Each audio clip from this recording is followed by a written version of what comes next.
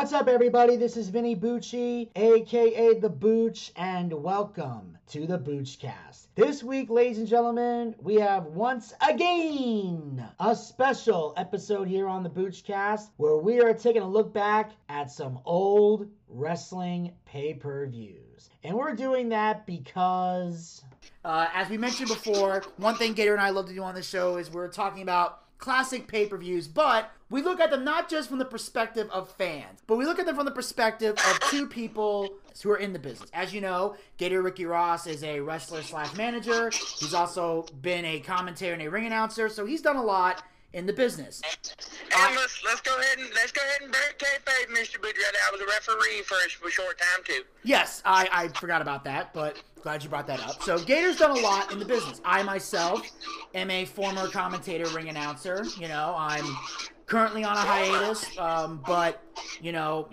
whether or not I ever get back into it again remains to be seen. But for now, What the fuck? From now, I'm out. That's another story for another day. But I'm just saying, I've had time as a commentator and ring announcer in the business, so I've done a lot as well. So whether or not like I said, whatever or not I get back into it remains to be seen. But for now, I'm on the outs. But that's another story for another day. But Don't feel bad. the point is, we both have experience inside the business and know it a lot more. So we're going to give it to you from two different perspectives. And the episode we're going to get into today is Starrcade 1995. This took place in Nashville, Tennessee at the Nashville Municipal Auditorium. It was the 13th Starrcade pay-per-view produced by WCW. And my nipples are hard. And this one included a 7-match tournament between wrestlers representing WCW and New Japan Pro Wrestling, which at the time was a partner with WCW. They had a partnership. This was all basically, the big thing with this was, it was all about the Super Show. It was all about what would happen if Ric Flair took on such and such. What would happen in this dream match? You know, that's the build to this. Yes. It was billed as the World Cup of Wrestling. Yes. So that was pretty much the main, and then of course, not the Super Bowl of wrestling. That's Jim Cornette. Yes, and basically how it went was there was a, you know, there was basically, the goal was to have a triple threat match between Ric Flair, Lex Luger, and Sting, with the winner to face the Macho Man Randy Savage for the world title, which was, you know, Randy Savage was the champion at this time. So that's pretty much what happened. So now, the first match we'll talk about is, we had Jushin Thunder Liger with Sonny Ono against Chris Benoit.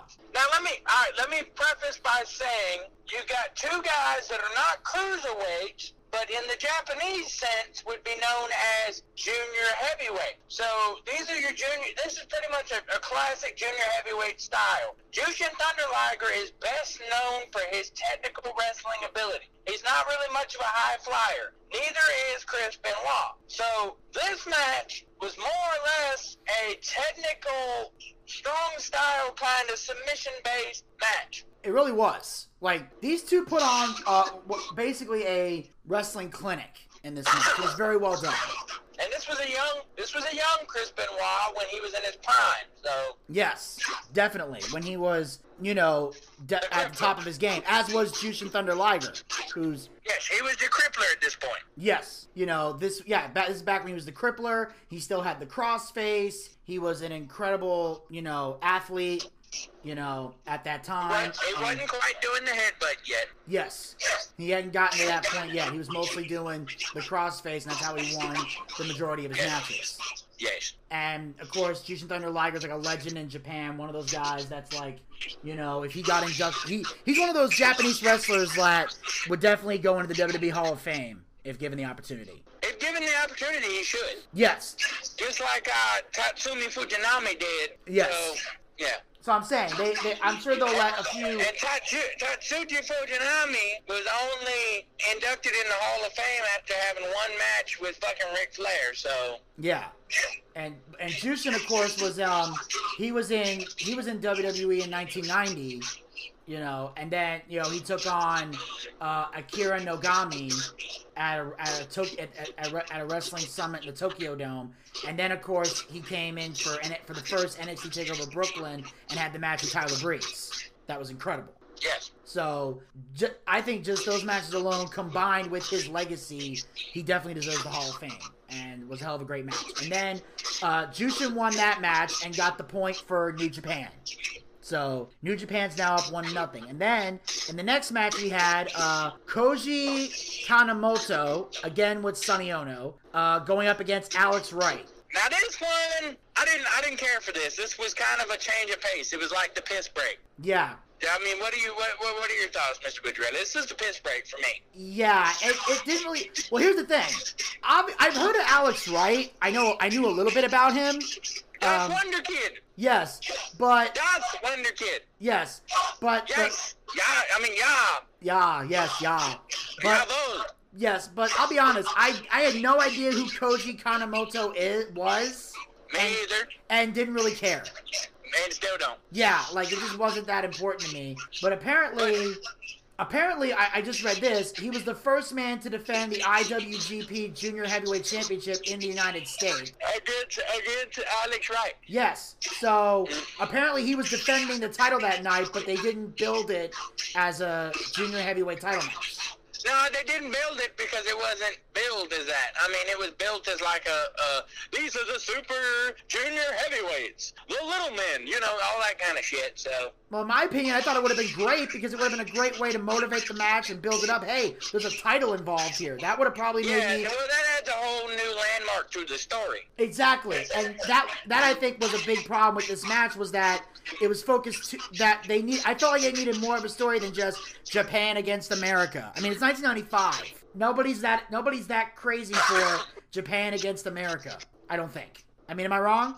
No, pretty much. Yeah, I'm saying, like, I can understand this is a Starrcade that was happening, like, around or a little bit after World War II. I could see how people would give a shit. But it's 1995. So, it just...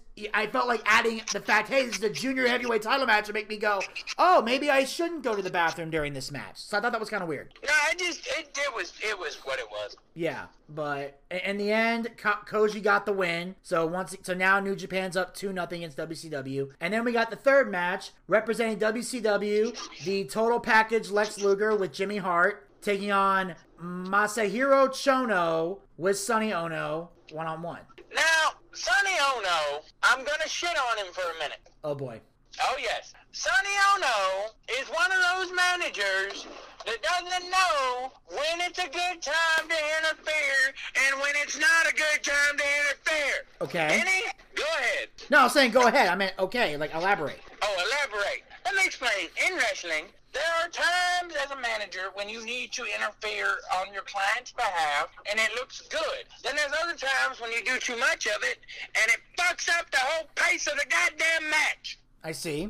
It'll fuck it all up. And like, royally fuck it up. Yes, and I've only met Sonny Ono, like, briefly, so I don't know much about him from a personality standpoint. He seemed nice, but I didn't get a chance to really talk to him, but I will agree with you on that. Plus, out of all the managers that I've ever seen interfere in a match, with the exception of one, and I'll bring her up in a minute as an example, but Sonny Ono is the only manager I know that would interfere in a match and actually inflict, like, real pain on a wrestler, if that makes sense. Yeah. It's one thing, like, usually when most people interfere, like when Jim Cornette would interfere, he would probably hit somebody with a tennis racket, and that's about it. Like, or, Mr. Fuji would throw the salt in someone's face, or use a cane. Or, some people would do little things like that would hurt, but it wouldn't hurt, like, severely, but it would hurt enough to where it would help the client win the match. Yes, but there's some that take it too far, and like Sonny Ono goes in there doing karate shit. Yeah, well, look, I could go on and on about correct protocol. Yeah, and I don't know, Gary, you've done a lot of managing. You tell me, like, should a manager be hitting a wrestler the way the wrestlers hit the wrestlers? No. Okay. And I can tell you specifically why. Tell me why. Okay, here's why. A manager is not supposed to, in the eyes of a fan in the olden days with psychology and shit, the manager is not supposed to be stronger than the wrestler because the manager's not supposed to be in kayfabe trained as a wrestler. You get what I'm saying? Yes. That's why managers in the olden days, when they got hit, they would stay down longer because they're supposed to be weaker. Psychology. Yes. You get what I'm saying? Yes, I do.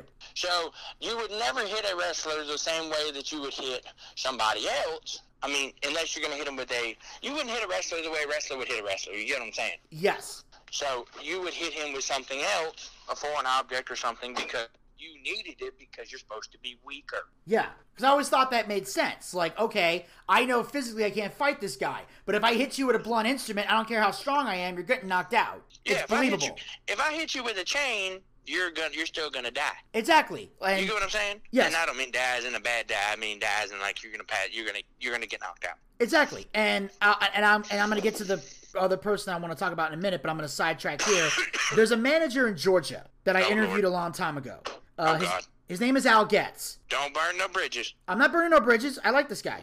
Okay. I hopefully he still likes me. Oh God. Go ahead. But I'm just saying, I'm not burning any bridges. But this guy Al Getz, I used to know. I interviewed him on the Boochcast years ago.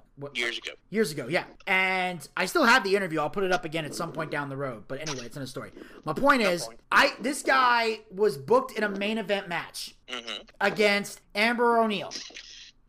Now, the reason was because Amber O'Neal had been dealing with Al Getz interfering in all her matches. So at some point, she decided she wanted to wrestle him, and he would find ways to get out of it, like most managers would. He's like, I'm a manager, not a wrestler. I'm not going to fight. But Amber kept pushing and pushing and pushing until finally Al Getz accepted the match. And when he accepted the match, he was confident that he could beat Amber O'Neal. And at one point during an interview, they asked him, he was being interviewed by one of the backstage people, and they asked him, why do you believe you can beat Amber O'Neal? And he said this. He said, yeah, exactly. He said, look, I'm not a wrestler. I'm a manager. You put me in the ring with a wrestler, I'm going to get my ass kicked. But Amber O'Neal is a woman. And any man can beat up any woman any day of the week. And the crowd booed maliciously. And I loved it. And I'm sitting there as an analyst going, I fucking love this. Because it made it believable.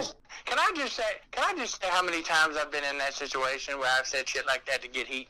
Oh, it gets better. Because the day of it, he's cutting a promo in the ring. Yes. And, of course, and this is like the pre-match promo thing before the show. So, this is just the talking point. There's no actual match happening. But he's bragging about how they're gonna win, and his faction was Al Getz Enterprise. That was his faction at the time. And he said, we're going to be celebrating and we're going to have a feast tonight. And you know what, Amber? I would like to invite you to that feast. You are more than welcome to join us. As the cook. Yes, because we're going to need somebody to cook the food and clean up when we're done. And the crowd boos again.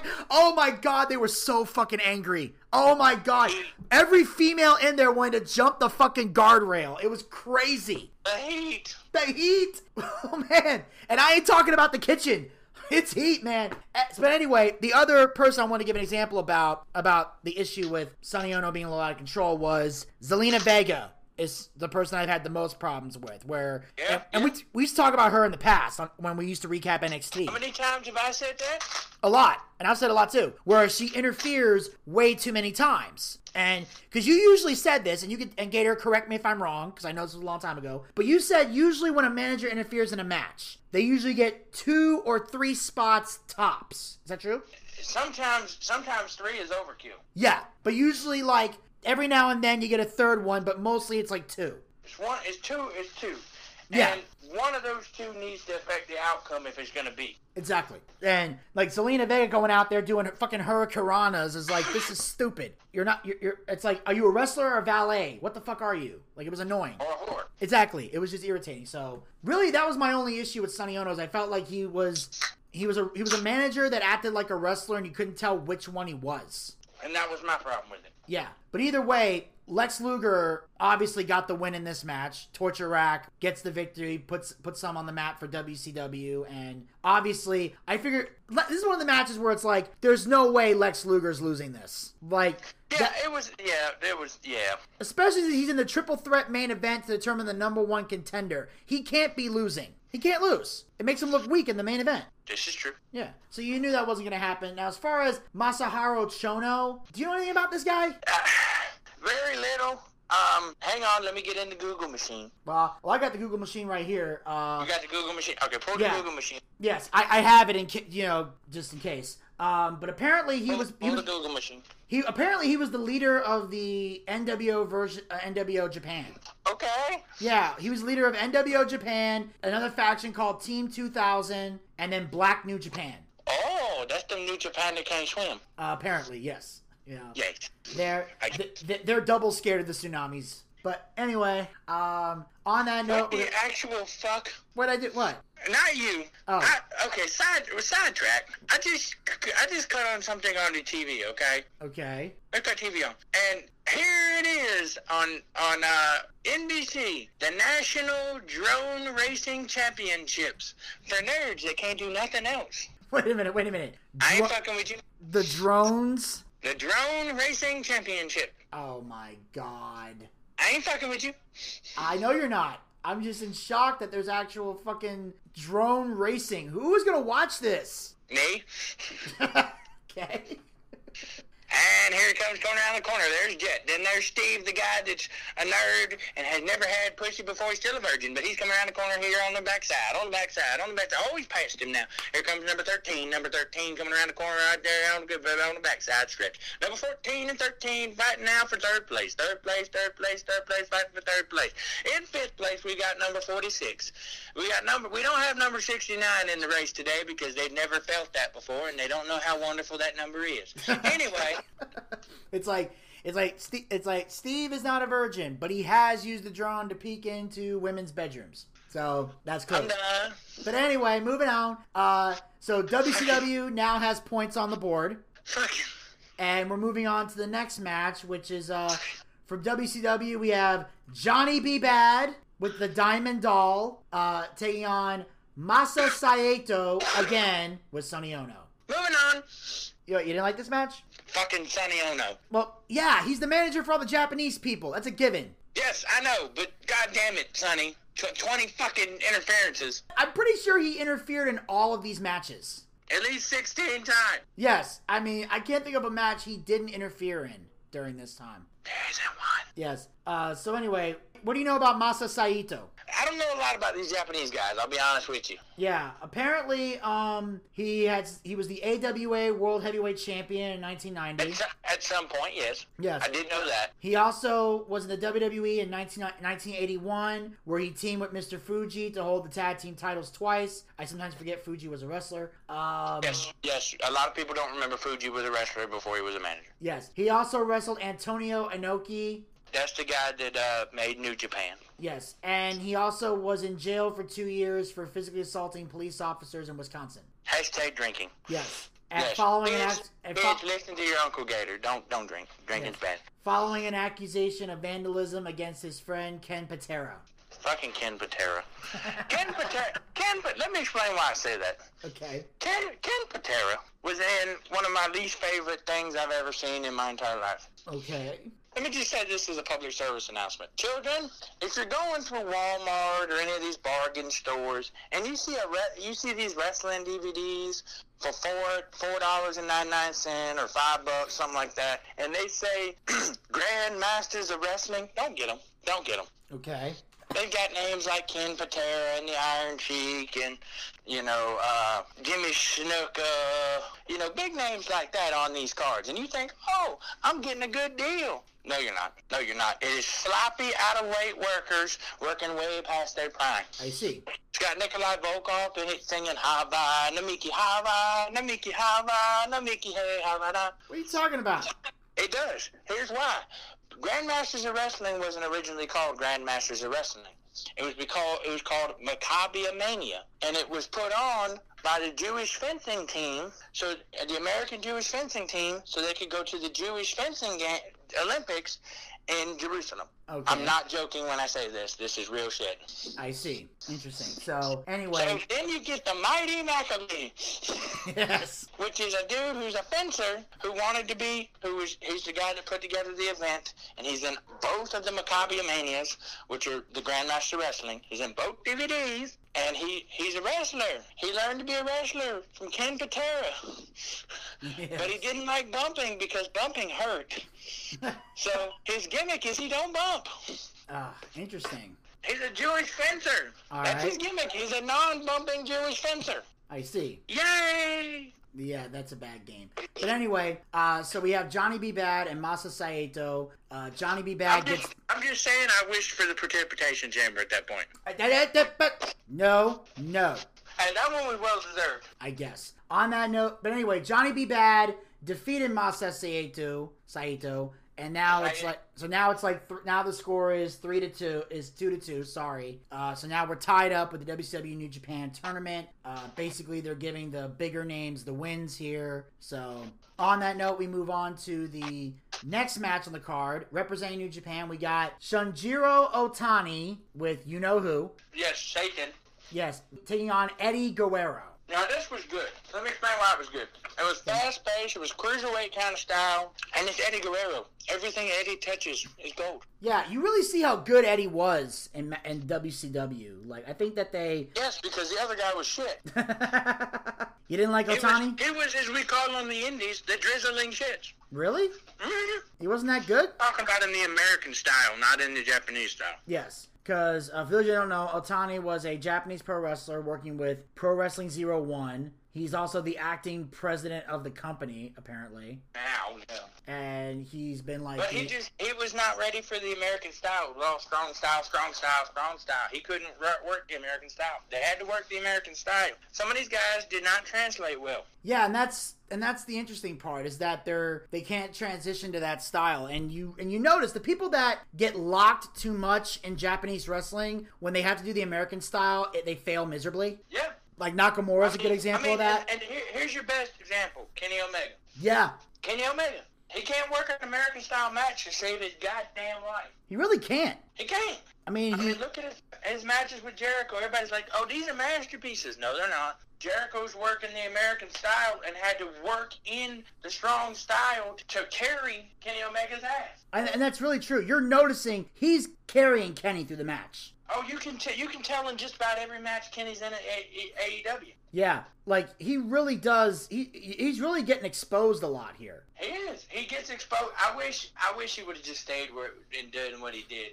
Spot monkey shit. But anyway. Yeah, I mean, I could go on an hour tangent. Yeah, we'll save that for an episode where you and Elvis are in the room. Y'all can have that discussion. No, I'll destroy Elvis because I know where Elvis is going to go with it. And I don't agree. I know you don't. That's why I want to have the conversation. But anyway, so Otani somehow gets the win over Eddie Guerrero, which is goddamn ridiculous to me. Eddie Guerrero. Yes. So. Guerrero. Yes. So now the score is 3-2 in favor of New Japan. No, WCW. And next we move on to we got the next match of the evening where we have the Macho Man Randy Savage. The Nacho Man? The Nacho Man's back? No, Macho. Oh, I'm sorry, I'm gonna and he takes on Hiroyoshi Tenzan with Satan. Say that again? Hiroyoshi Tenzan. With? Satan. I just like the way you say that. It was a clusterfuck. It was? This was good. I'm sorry. I'm talking about us. Okay. Hey, I mean, no, this was good. This guy actually knew how to work the American style. He really did. And by that I mean, in the American style and the Japanese style is different. The American style is more based on entertainment, or the Southern style, which is based on more wrestling instead of the strong style. I mean, more slams and grapples, as the strong style is more based on the let's see how hard we can hit one another. Yeah, and Tenzan is currently working for New Japan Pro Wrestling still. And he won the World's Strongest Tag Determination League with Satoshi Kojima. And then he also won the G1 Tag League, and they're the only tag team to do both. He's also known for being a 4-time IWGP Heavyweight Champion and a record 12-time IWGP Tag Team Champion. And he also was a former NWA World Champion. So Tenzan did have an impressive resume to go up against the Macho Man. Yeah, I mean, it was, like I said, he knew what he was doing and the other one that was, that had teamed with Mr. Fuji, he was another one that knew how to work the Southern style as well, so it worked out. Absolutely, and I think it was a great match, and mostly because Randy Savage is so detail-oriented, he makes sure he has a great match. Yeah, well, he's just so, how do I say this? Folks have put it in before that Randy Savage has been so ornery in the ways that he sets up his bookings. Well, not his bookings, but how he sets up the structures of his matches, and he's so much of a fucking perfectionist. Yeah. So it's been documented. Oh, I know. If you see Randy Savage on a card, it's going to be good because he's so goddamn a perfectionist. I think I actually heard Ric Flair say one time, or at least in his book, that Randy Savage actually has a ring set up at his house. In his backyard, and if he's working with you, he'll bring you over and go over stuff for the match, which used to annoy Ric Flair. I see nothing wrong with that. Well, a lot of people A lot of people like to feel it and call it in the ring, but yeah, I remember. I don't. Yeah, Randy Savage was very detail oriented. Diamond Dallas Page was very detail oriented, and I know. I'll tell you who else is, because I've been in the ring with the motherfucker. Who? Joey Ryan. You don't say. Yeah, I don't. Leave it at that. Anyway. Okay. All right. I made an extra $100. Anyway. No, it's okay. We're gonna flip the script, and go on to the next match. I didn't say nothing, and we're gonna move on to the next match here. We now have. Oh, by the way, Randy Savage got the win here. Obviously, he's a WCW World Heavyweight Champion. He's not going to job. He's the world champion. Let's dick flip into the next one. Yes. So we're going to. Fuck you. The next match, nothing. So we got the next match here, which is Sting taking on Kensuke Sasaki with SO. Yes, this was a clusterfuck. Really? Yes, because Satan is bad. We don't like Satan. We root against Satan. Satan is bad. Fucking Satan. I beg your pardon? Fucking Satan. Mr. Bucciarelli, you tell the people. You tell the people. He got involved a lot in this match. Fucking Satan. More than you think he would. Fucking Satan. Overall, the match was somewhat decent. Of course, Sting for most of '95, Sting was the United States champion. Until he lost the title to Sasaki, and after he lost the title to Kensuke Sasaki, this was his way of getting revenge and helping to get the win for WCW by beating Kensuke Sasaki at Starrcade. Yes, I wanted to kill Satan with a knife. Yes, that is true. That is true. So in the end, he was able to get the win for WCW. The score ended up being, I think, 5-3 in favor of WCW. Yep. We had Sting, Randy Savage, Johnny B. Bad, Lex Luger, getting their wins. I believe so. It was 1, 2, 3, 4, and then of course we had Otani, Koji Kanemoto, and Thunder Liger getting their wins. So it was like a 4-3 victory for WCW. So this helped them out a lot. And of course, fucking Satan was not happy about that. And hang on, I'm going to go off on a tangent. All right. Here we go. There wasn't a man that stole gimmicks. No, not this again. Okay, look. Sonny Ono was an excessive interferer, but he didn't steal any gimmicks. No, I just wanted to see what your reaction was going to be. It was going to be I was going to come through the phone. That's what was going to happen. But anyway, seriously though, if you're a young manager, if you're a young professional wrestler, listen to Gator, or a young manager, or just a young tag team guy who's out there with his partner during his match, for God's sake, know when to interfere. The best person I can tell you to watch to know when to interfere would be Gary Hart, Jimmy Hart, Bobby Eaton, or if you really, really, really need to know how to do it and want to see the best man that's ever been a manager in this entire world, watch Jim Cornette. Yes. I'm being serious. That's how I learned. Yeah, you learn from watching the best. I mean, hell, Fuji was great at that too. He's another guy you might want to study. And Fuji never had to even speak English. He didn't. He knew a little bit of it. He knew enough. He knew enough, but he didn't really have to do much. See, Fuji's thing was Fuji didn't have to talk for his guys. All Fuji had to do was interfere for his guys, and he did it well. Yeah, I mean, the only person, to my knowledge, the only person he really had to speak for was Yokozuna. But he knew enough to get by with that. Yeah, like I say, he knew enough to get by. Yeah. And he knew less was more, because he came from that generation. That's what, and you keep his mystique that way. Exactly. And you want to keep his mystique. #mystique. So anyway, more information on Sasaki. Thank you. Because Kensuke Sasaki was he was a professional wrestler, mixed martial artist. He was the founder of the wrestling promotion Diamond Ring, which no longer exists. Which didn't exist because he tried to do a round system, and it was bad. Yeah, and he's first of 2 men to hold all 3 Perosio major heavyweight titles, which is the IWGP title, the Triple Crown heavyweight title, and the GHC heavyweight title. Which I don't know any of those because I'm not a Japanese wrestling fan. Neither am I. I'm just I don't agree with Japanese wrestling because I don't agree with kicking out after 8 finishers. I don't either. I'll be honest. I'm just... Hey, Omega. Yeah. It's like I always say, if you have to hit somebody with a super kick 20 times to pin them, is it really super? Only one person has answered yes to that question. I won't say who. Are you still talking about the pooper kick? Yeah. Yes. Anyway, moving on. I said only one person ever answered yes to that question, but I'm not going to say who. Anyway, we know, Frank. Calm down. Anyway. It wasn't Frank. But anyway. All right, Desmond. Not Desmond. Elvis. Correct. Anyway, on that note, we're going to move on to the next match of the evening. This is the triple threat match to determine the number 1 contender for the WCW World Heavyweight title. We had the Nature Boy Ric Flair versus the Total Package Lex Luger versus Sting. Now, this was awesome. I love this. Okay. I did. I really liked it. I'm sorry, I'm trying to drink and eat at the same time.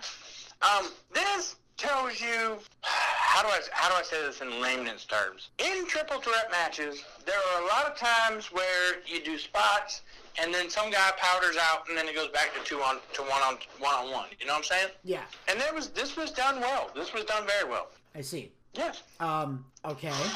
Yes. I mean, I don't know what you're asking here. No, I'm just letting you state your case. I'm stating the case. It was done well. I mean, it got clustery at times. Oh, it was clustery as fuck. But it was done well for those guys that knew what they were doing. If you get what I'm trying to say? Yeah, but I'm gonna say this. There's aspects of this match I did not like. Yeah, it makes sense. First of all, I did not like the fact that it was a triangle match and there were tag outs. I thought that was... Yeah, that was weird. I thought it was dumb. And what really pissed me off is there was a count out in a triple... What? Yeah. I mean, no one's been able to explain... I have not been able to figure that shit out. How do you have a count out in a triple threat match? Not only that, Lex Luger and Sting get counted out and Ric Flair wins? What kind of bullshit finish is that? That was fucking stupid. And I'm saying that... as a fan watching that years ago, and as an analyst now. That is the dumbest way to end a match I've ever seen. One of the dumbest. I'm on the shitter. How apropos. Uh-huh. You're on the shitter while we're talking about the shitty. Yeah, I know. This was the bathroom break. This was fucking off. That pissed me off so much. And so then right after this, Ric Flair's in the ring, and now we have the match for the WCW World Heavyweight Championship. Ric Flair versus the Macho Man. I have no words. I don't either. That was a half-ass main event. I mean, it's Ric Flair and Randy Savage. And it was 8 minutes and 40... Let's just pull something out of our ass and make something work. Yeah, and it would bother me. That triple threat match that ended in a goddamn countout is 28 minutes. And Flair and Savage is 8 minutes? 8 minutes. You have 2 technically gifted wrestlers, and they go 8 minutes. Someone should have flip-flopped that time limit backstage and been like, no. We'll make this... triple threat match with the shitty finish 8 minutes, and we'll give Flair and the Macho Man 28. Matumbo! What Matumbo? What the fuck are you talking about? You said somebody's gonna flip it and go no. Oh, that's right. Matumbo! Yeah, somebody needed to flip that time limit card and be like, no, flip that shit. That was the dumbest finish. Like this. I'll be honest, this Starrcade was boring.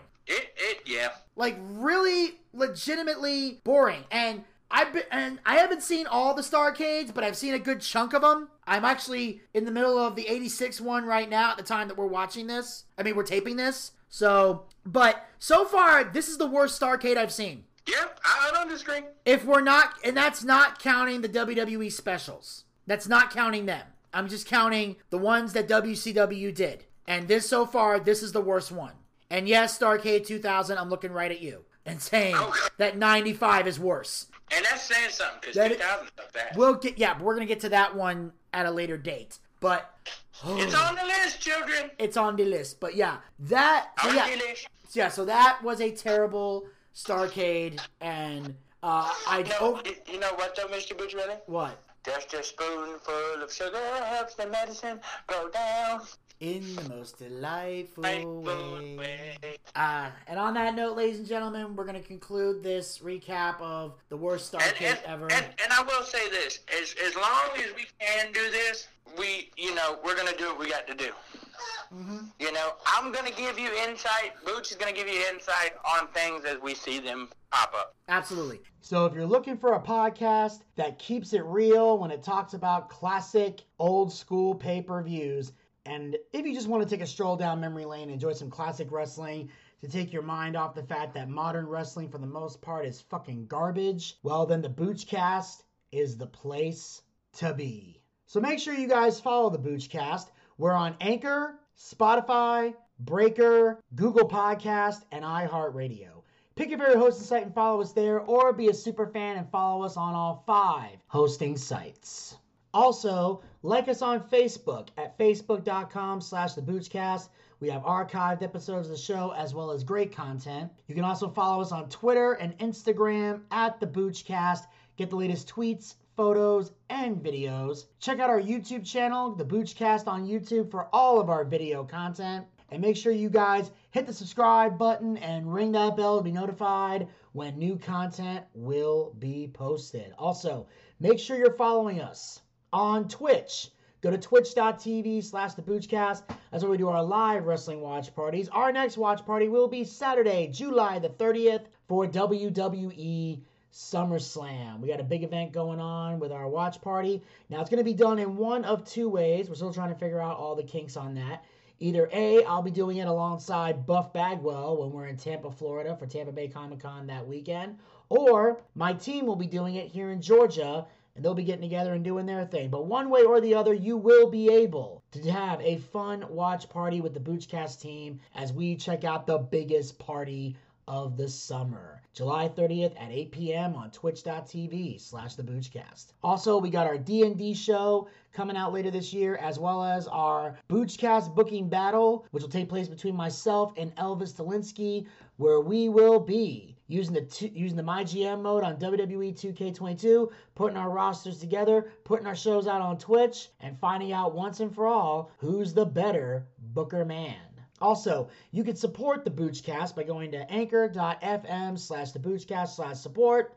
Become a supporter of the Boochcast. Support this podcast with a small monthly donation to help sustain future episodes. We have 3 levels you can donate at. Our first level is for 99 cents per month. This is for anybody out there who wants to donate money but doesn't have a lot of money to spend. We know there's a lot of hardworking men and women out there. You got bills to pay and mouths to feed. So the last thing we would ever ask you guys to do is break the bank or sacrifice a payment or feel guilt-tripped or pressured into donating money to this show that you just don't have. So if you're able to listen to the show, just listen to the show and then spread the link to everyone you know. That's all we can really ask of you guys to do. But if you'd like to put a little skin in the game, the 99 cents level is for you. Why? Because only 99 cents. You're not going to miss it. But it helps us out a great deal because every little bit helps us keep the Boochcast thriving. Now, if you got some extra spending cash, you can upgrade to the second level, which is for $4.99 per month. The same amount of money you would pay for a Peacock subscription. I know a lot of you guys out there aren't fans of the Peacock, so don't give them money. Give us money. We got better content than Peacock anyway. And we got the third and final level you can donate at, which is for a mere $9.99. The same amount of money we used to pay for a WWE Network subscription here in the United States. I know ever since they sold to the Peacock, you got nowhere to put that $9.99. So take that $9.99, bring it over here. We got better content than the network, and unlike the WWE, we actually care about our fans and are dedicated to giving the people what they want. You have the option of paying with a credit card or with GPay. And the best part is, all the money we raise goes back into the show in some capacity. We use the money to upgrade our equipment, we use it to bring in bigger name guests, pay our bills, and take care of all the guys who work very hard on the air and off the air to make the Boochcast a success. So if you got a favorite co-host and you believe they're to be paid for their hard work, anchor.fm/theboochcast/support is how you make that happen. And then, if there's any money left over, when it's all said and done, we use the rest of it to feed Zach ramen noodles and try to get him laid. And until next time, this is Vinny Bucci, aka The Booch, saying keep on living life and take care. This has been